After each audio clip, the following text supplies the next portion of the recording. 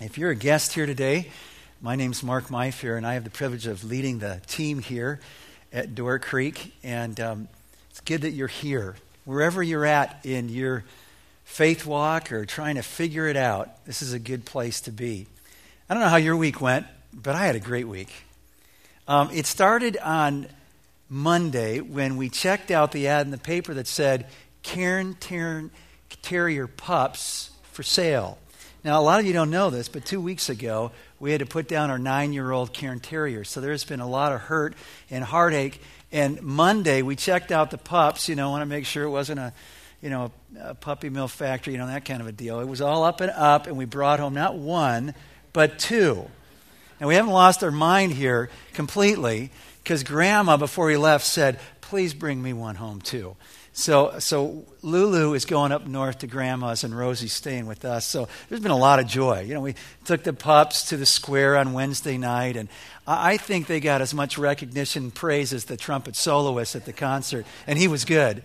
But the pups, they were there yesterday at the fair and got lots of attention as we walked around the square. It's been a great week. And for me, a great week involves many things, including, we welcomed some Swiss some Swiss relatives to our home this weekend, and that was great to have them here worshiping with us all the way from Switzerland.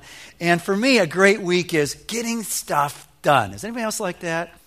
And when you can get stuff done and you can fix some things that haven't been working right, that's like double. It's just great. So got some of the light fixtures fixed that hadn't been working right. Feeling really good. Got my desk. You got to go look at my office. It's the cleanest you'll ever see it. It's just, there's order in my life. I like it. I like it when things are fixed, when things work. And if you're like me, then I know this. You really like it when relationships work. And it's really hard when they don't. And I don't know if any of you have some of those relationships that you could say they're out of order.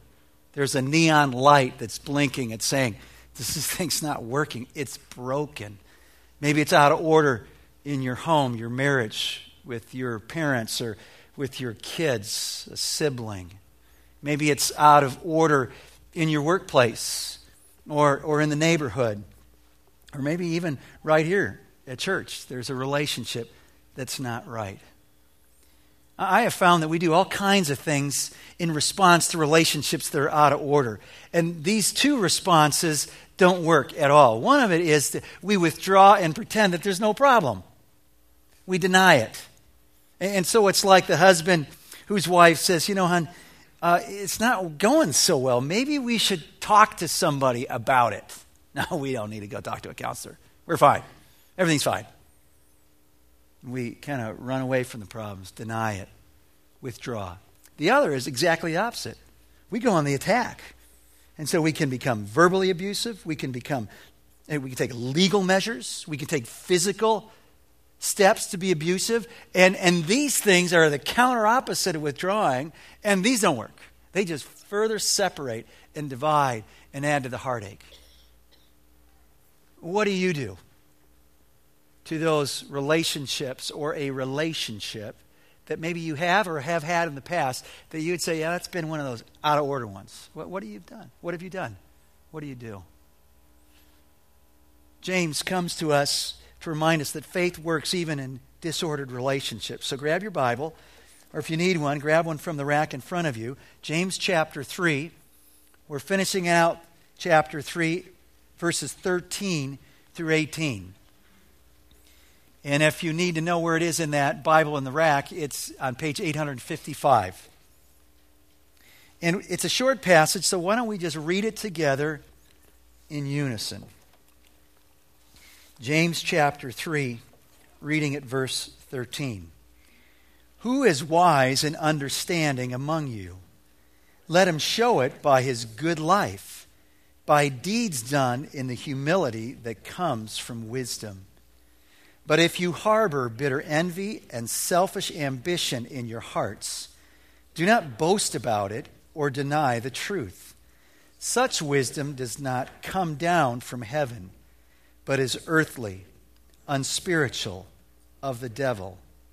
For where you have envy and selfish ambition, there you find disorder and every evil practice.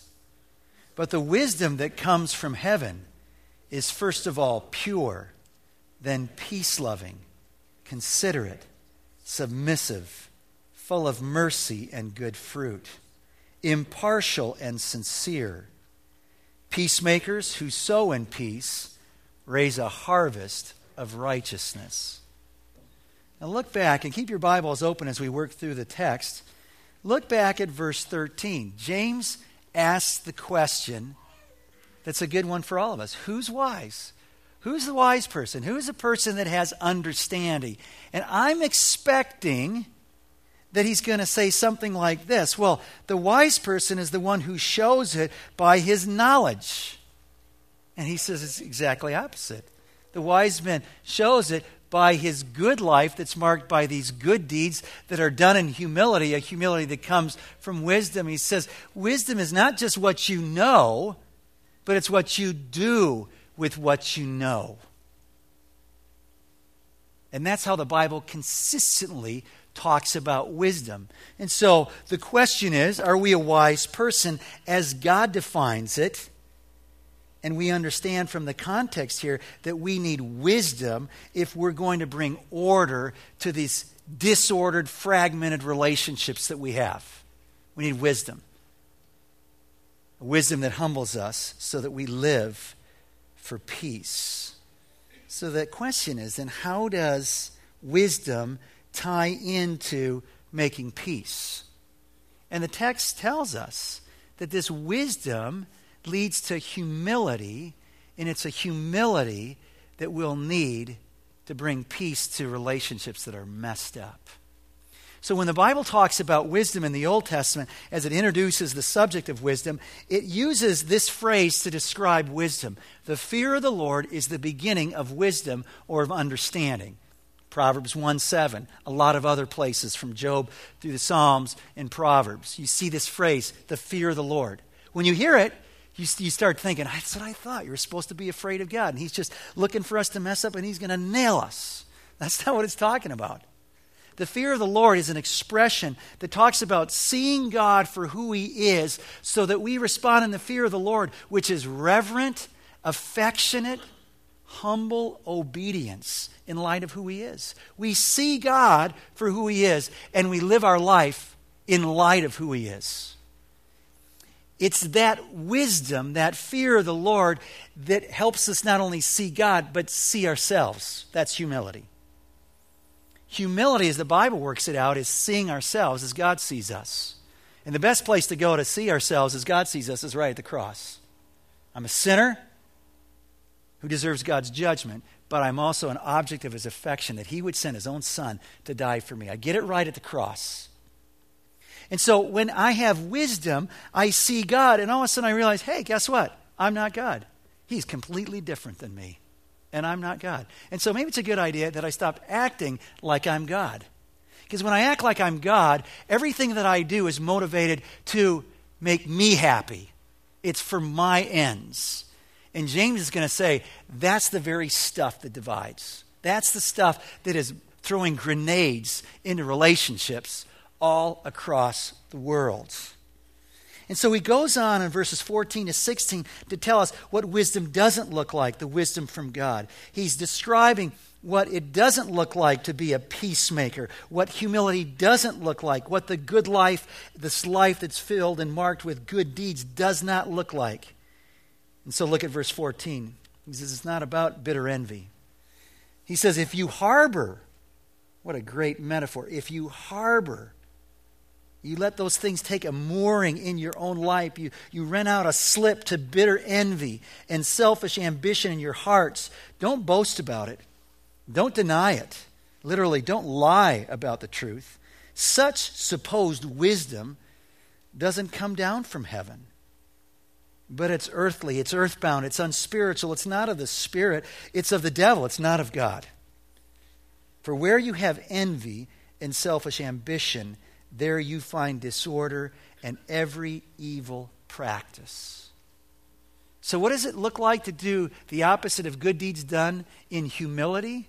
It's to do deeds that are rooted in pride, And we know they're rooted in pride when all of a sudden there becomes this increasing sense of bitterness that's connected to envy, to jealousy, that leads to this selfish ambition that brings disorder and all kinds of evil practices. So think about the word envy. You look it up in Webster's dictionary, it says this: a painful or resentful awareness of an advantage enjoyed by another, by someone else, joined with a desire to possess the same advantage. That's bitter envy. I realize that you have something that I don't have, and I think I deserve that. And if I had it, I'd be a lot happier. And so I want it. I'm just not resentful that I don't have it, but I now have this increasing desire to somehow figure out how to get it. I want it. And it leads to this selfish ambition that James writes about. And we don't get it when we hear it in the English, but in the original language, this idea of selfish ambition carries not only the idea of resentfulness based on jealousy, but it implies rivalry, of divisiveness, of this kind of party spirit where I'm willing to divide ranks to get what I want. So Paul translates the same word. This word is translated, which Paul uses in Philippians 2:3 with this word rivalry. Do nothing from rivalry or conceit. It's the same word, selfish ambition. But in humility, count others more significant than yourselves. You want to lead a life that leads to peace, then you need humility. Because if you don't have humility, what happens is you will become envious, and there will be rivalry, there will be conceit in your life, and you will live for yourself instead of others. And it's happening all the time. You just think about the flow of bitter envy. Anybody seen that in the workplace this year? Any bitter envy over someone who got promoted and someone who thought they should have got the job? Anybody who's been envious over the high praise that keeps going out to this person? And the truth is, there's been a whole team of people that have been supporting them to be successful, but the team's not getting the recognition, just the person is. And there's all kinds of envy and resentment. They got the corner office. They got the perks. They got the training, the benefits that somebody else longed for, maybe yourself. Bitter envy shows up in the workplace.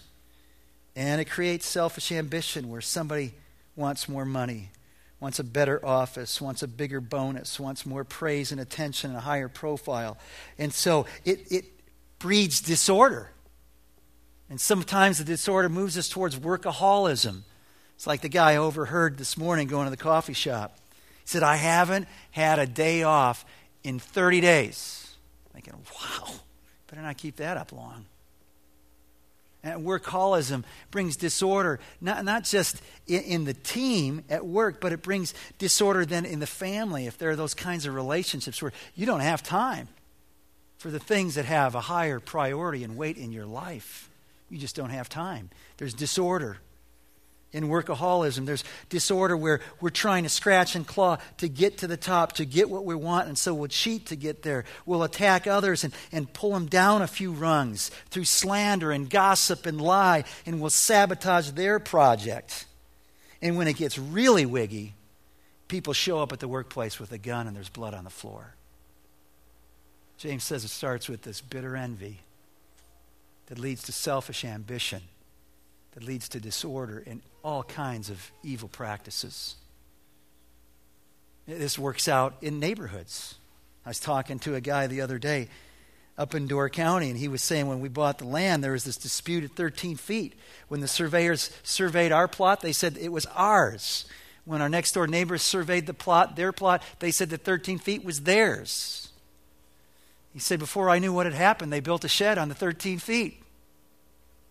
They wanted the land. They grabbed it. What do you think the phrase, keep up with the Joneses, is all about? It's all about selfish ambition, trying to get ahead. It's not only in our neighborhoods, it works out right in a church. We look at someone and say, man, I wish I had their gifts. I wish my small group was going as good as their small group.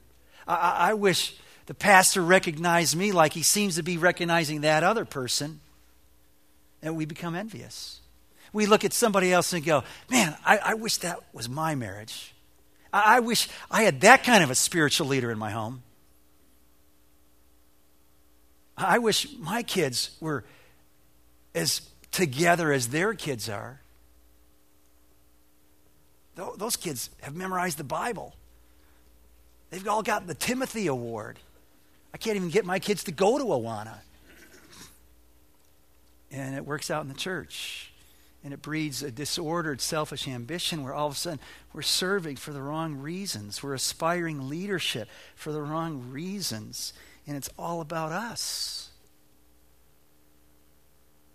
And it leads to disordered relationships in the body of Christ. Evil practices. It works out, and we know it, in our families. And this is where it hits the hardest. Bitter envy. We kind of laugh about the way kids grab toys. Have you ever seen that? Kids are convinced that the toy they're supposed to have is the one they don't have. It's the one their brother or sister has, or the other kid has. And they're scratching and clawing, and if they have to, they're going to bite the other kid's hand off to get the toy. Because they need that toy.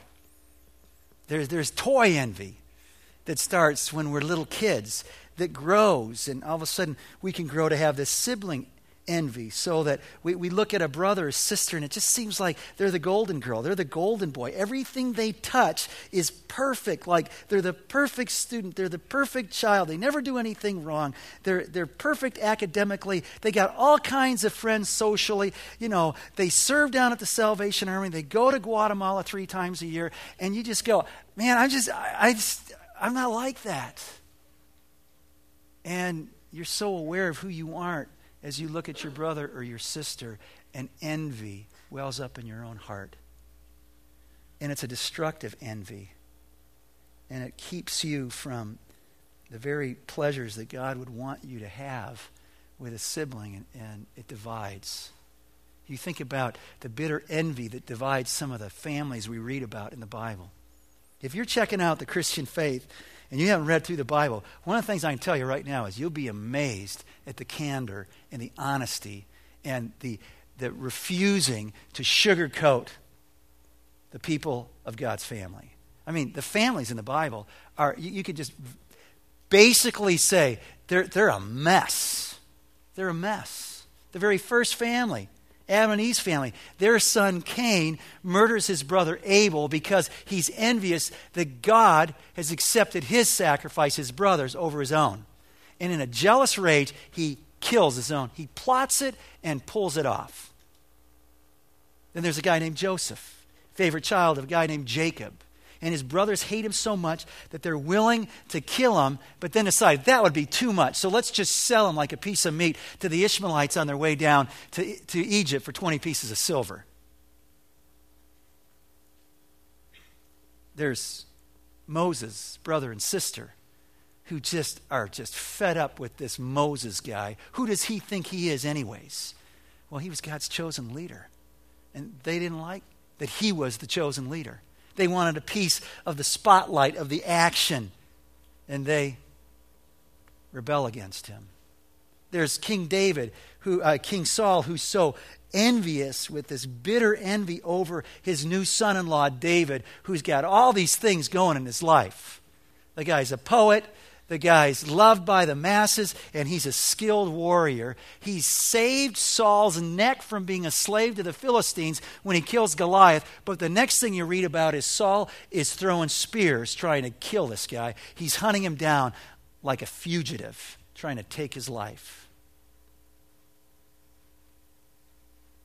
If you didn't know it, James reminds us that envy is deadly. And it triggers all kinds of ambitions in our heart that are rooted in ourself, that bring disorder and all kinds of evil. And what we need is humility. What we need is a wisdom that brings humility, so that all of a sudden I'm not so focused on what I don't have, but I'm becoming more and more aware of what I do have. I realize I don't deserve anything before God, but I'm so grateful for what He's given me. And the antidote to bitter envy is gratitude.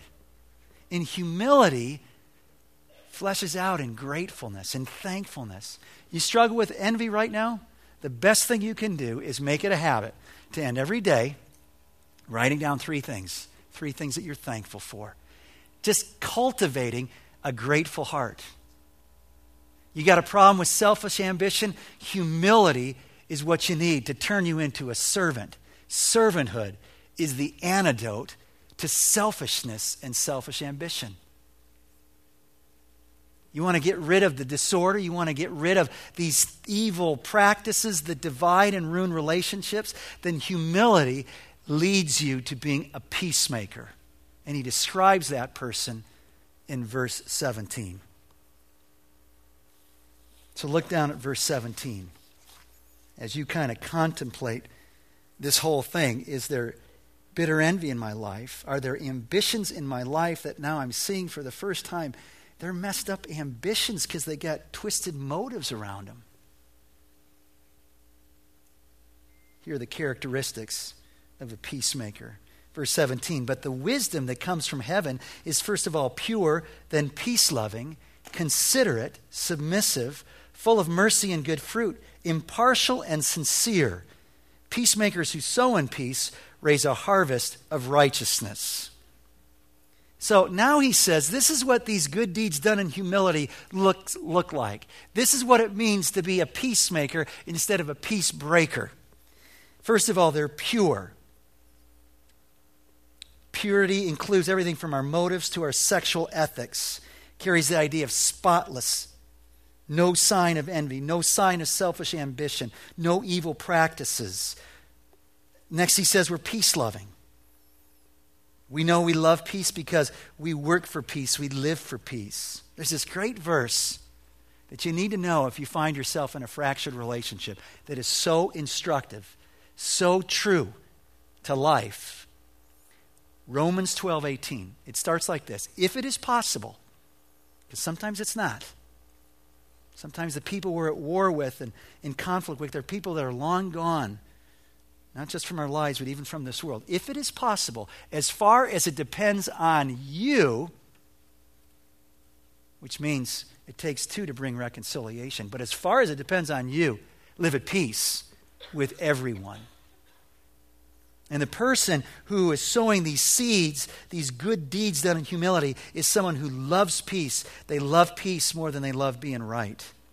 You love peace more than winning an argument. You love peace more than getting your own way. And because of that, you're considerate. You're considerate of others. It's the idea of being gentle, of gentleness. We stop and think about their needs, their ideas. We're focused on them, not ourselves. There's the quality of submissiveness, willing to yield, to give in. Carries the idea of open to reason. See, the proud person is not open to reason. They've got it all figured out. They know they're right. The humble person is submissive, willing to yield, open to reason. We don't always have to be right. It doesn't always have to be my way or the highway. We willingly yield our rights, our wishes, our ideas for the sake of peace. Then he says they're full of mercy and good fruit. The good fruit that grows from a merciful heart is mercy that's extended to the person in need, the person in misery that needs practical help, and you can give it. And mercy means that you reach out to the person who's been mean to you. And one of the great discoveries for me in my life recently is that when you've been wronged by someone, when you're troubled by it, you don't always have to confront the wrong that you're troubled with. You know, I'm kind of this truth teller. Got to tell the truth. And there's another response. And it's not a response that sweeps the issue under the carpet, so to speak. It's dealing with it. It's not denying. And it's dealing with it in a different way that's eyes wide open. You know what's gone wrong and someone's offended you, and you can respond in giving and extending mercy to them, grace to them, forgiveness to them. Even when they're not asking for it, you do that, and you're freed from that which would maybe lead you to the attack side of trying to deal with the conflict. Full of mercy. And when we are full of mercy, it has a miraculous healing power in broken relationships. There's a great illustration of it from Leith Anger's classic novel. If you haven't read it, it's a great summer read, Peace Like a River. And tells the story of a guy named Jeremiah Land. He's an average guy. He's a custodian at the local church. He's at the local school. He's got 3 kids. And the story completely turns when his 16-year-old son, Davy, shoots 2 teenage boys that break into their house in the middle of the night. And the town turns against him. And Jeremiah's boss, the superintendent of schools, Mr. Holgren, turns against him. And the story is told through the eyes of Jeremiah's younger son, Reuben. And he describes Mr. Holgren as a man whose face was a minefield of red boils. He adds, I hated him, I'll admit, and would soon hate him more, but a person had to feel sorry about this face. Mr. Holgren does whatever he can to make Jeremiah's life miserable. Finally, falsely accuses him of drunkenness in front of a cafeteria filled with the students. He fires him right there on the spot. And the narrator, Reuben, tells it in this way. I left my milling classmates and headed for Dad, where he stood in rapt surprise facing Holgren. I hadn't in mind to say anything, and indeed I didn't. For as I approached, Dad lifted his hand, sudden as a wind shift, touched Holgren's face, and pulled away. It was the oddest little slap you ever saw. Holgren quailed back a step, hunching defensively, but Dad turned and walked off. The superintendent stood with his fingers strangely a wonder over his chin, cheeks, and forehead. Then I saw his bedeviled complexion. That face, set always at a rolling boil, had changed. I saw instead skin of a healthy tan. A hale blush spread over cheekbones that suddenly held definition. Above his eyes, the shine of a constant seepage had vanished, and light lay at rest upon his brow. Listen, there are easier things in witnessing a miracle of God. For his part, Mr. Holgren didn't know what to make of it. He looked horrified. The new peace in his hide didn't sink deep. He covered his face from view and slunk from the cafeteria. I know what had happened. I knew exactly what to make of it. And it made me mad enough to spit. What business had Dad in healing him? What right had Holgren to cross paths with the great God Almighty? And that same question could go from our lips. What right do they have that they should receive mercy from me when they've wronged me so deeply? And the answer is, what right do any of us have to have received mercy from God? And the life that is filled with God's wisdom that works out in humility through these good deeds is a heart that's full of mercy to those who've wronged us. And I'm sure there's a whole bunch of people in this room that you're thinking of someone right now. And the path of peace is through a heart that's filled and overflowing with the good fruit of mercy.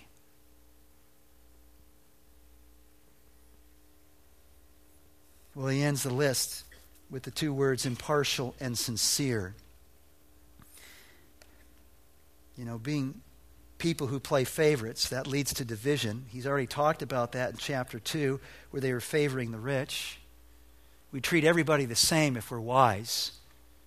We treat everybody as Christ treated people, seeing them for who they are, made in the image of God. And we're sincere, literally, without hypocrisy is what that word means, sincere. There's consistency between our words and our actions with everybody. And James says, these are the good deeds that flow from the heart that's filled with wisdom. These are the good deeds that lead to peace. Deeds that are pure and peace-loving and gentle and submissive and full of mercy and impartial and sincere. And if this is the seed that we're sowing in our life, he says, expect that you are going to reap a harvest of righteousness. What does that mean? You're going to become more and more like Christ. And in that, find fullness and joy and peace. And be so better positioned to bring peace to all that is out of order in your world. Anybody here today looking for peace?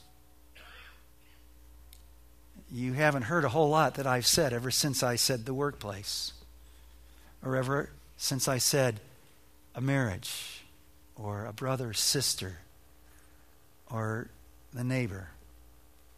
You've just been distracted in all that. And you've been distracted for a while in all of that. You wake up thinking about it. You dream about it. And you're longing for peace. Peace. Just a little taste of it. The Bible has a lot to say about peace. In fact, the gospel is described as the gospel of peace in the New Testament. And here's what the Bible says for anybody looking for peace. You won't find it here until you have it here. There's no peace in our families, in our neighborhoods, at work, until we find it with God.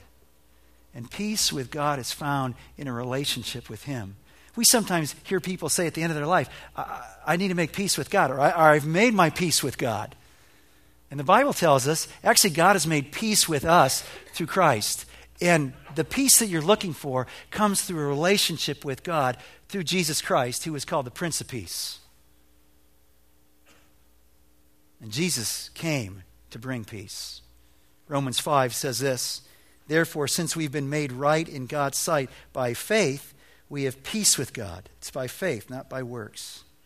Because of what Jesus Christ, our Lord, has done, not because of what we've done. It's what He's done for us. The one who was perfect, the one who was filled with humility, the one who's called the wisdom of God, who always lived for others. He's the one who mounted the cross because you and I deserve to die. Why? Because we'd broken ranks with God. The reason there's a disordered sign, out of order sign over our relationship with God is not because God turned His back on us, because we said, God, I don't really think you're good. God, I don't really need you to tell me how to live my life. God, I want to find my own way in this world. And so we doubted His goodness, we rejected His authority, we broke ranks and disobeyed His clear commands. And we deserve judgment. But the Scripture said Jesus came and lived that perfect life. He was the one who was completely pure, the one who was completely full of mercy, the one who was completely submissive, the one who was completely gentle, the one who was completely peace-loving, sincere, impartial. And He died for those of us who haven't been, and that's all of us, so that we wouldn't have to face judgment. And the Scriptures say that relationship is founded and begins by faith. What is faith? It's trusting, it's leaning, it's relying that what Jesus Christ did is good enough for me. That He died for my sins, and I can have forgiveness, and I can have peace with God, and now I can become a peacemaker. There's a prayer that I'm going to pray in just a moment. And if you're longing for that relationship that will bring peace into your life and allow you to pursue peace in your relationships, then maybe this is a prayer that expresses the desires of your heart. It goes like this. Dear God, please forgive me for rebelling against you and ignoring you. Thank you for sending your Son, Jesus, to die for me. And thank you for raising Him from the dead to give me life. Please change me and help me to live a life that is marked by good deeds done in humility. And so if that's your heart's desire, there's no magic in words, but if that's your heart's desire, will you pray that with me silently as we pray it in just a few moments? Let's pray. Our Heavenly Father, we do not want to be in denial about this whole thing. This whole thing of envy, jealousy, ambitions that are messed up. We don't want to be in denial about disordered relationships and evil practices. So we just confess it. We confess that stuff. I ask you to forgive us and rid our hearts of that poison. And we ask that you would give us eyes that see you more clearly, that you give us a hunger for your word that takes us to who you are, that our worship in this place would continue to open eyes and hearts to your greatness, so we see ourselves as we ought, and our lives are marked with humility that leads to peace. And Lord, for anyone here today who longs for peace and is looking for peace with you, would you hear them now, even as they pray? Dear God, please forgive me for rebelling against you, for ignoring you. Thank you for sending your Son Jesus to die for me. And thank you for raising him from the dead. Give me new life. Change me. Help me to live a life that's marked by good deeds done in humility. We pray this in Christ's name. Amen.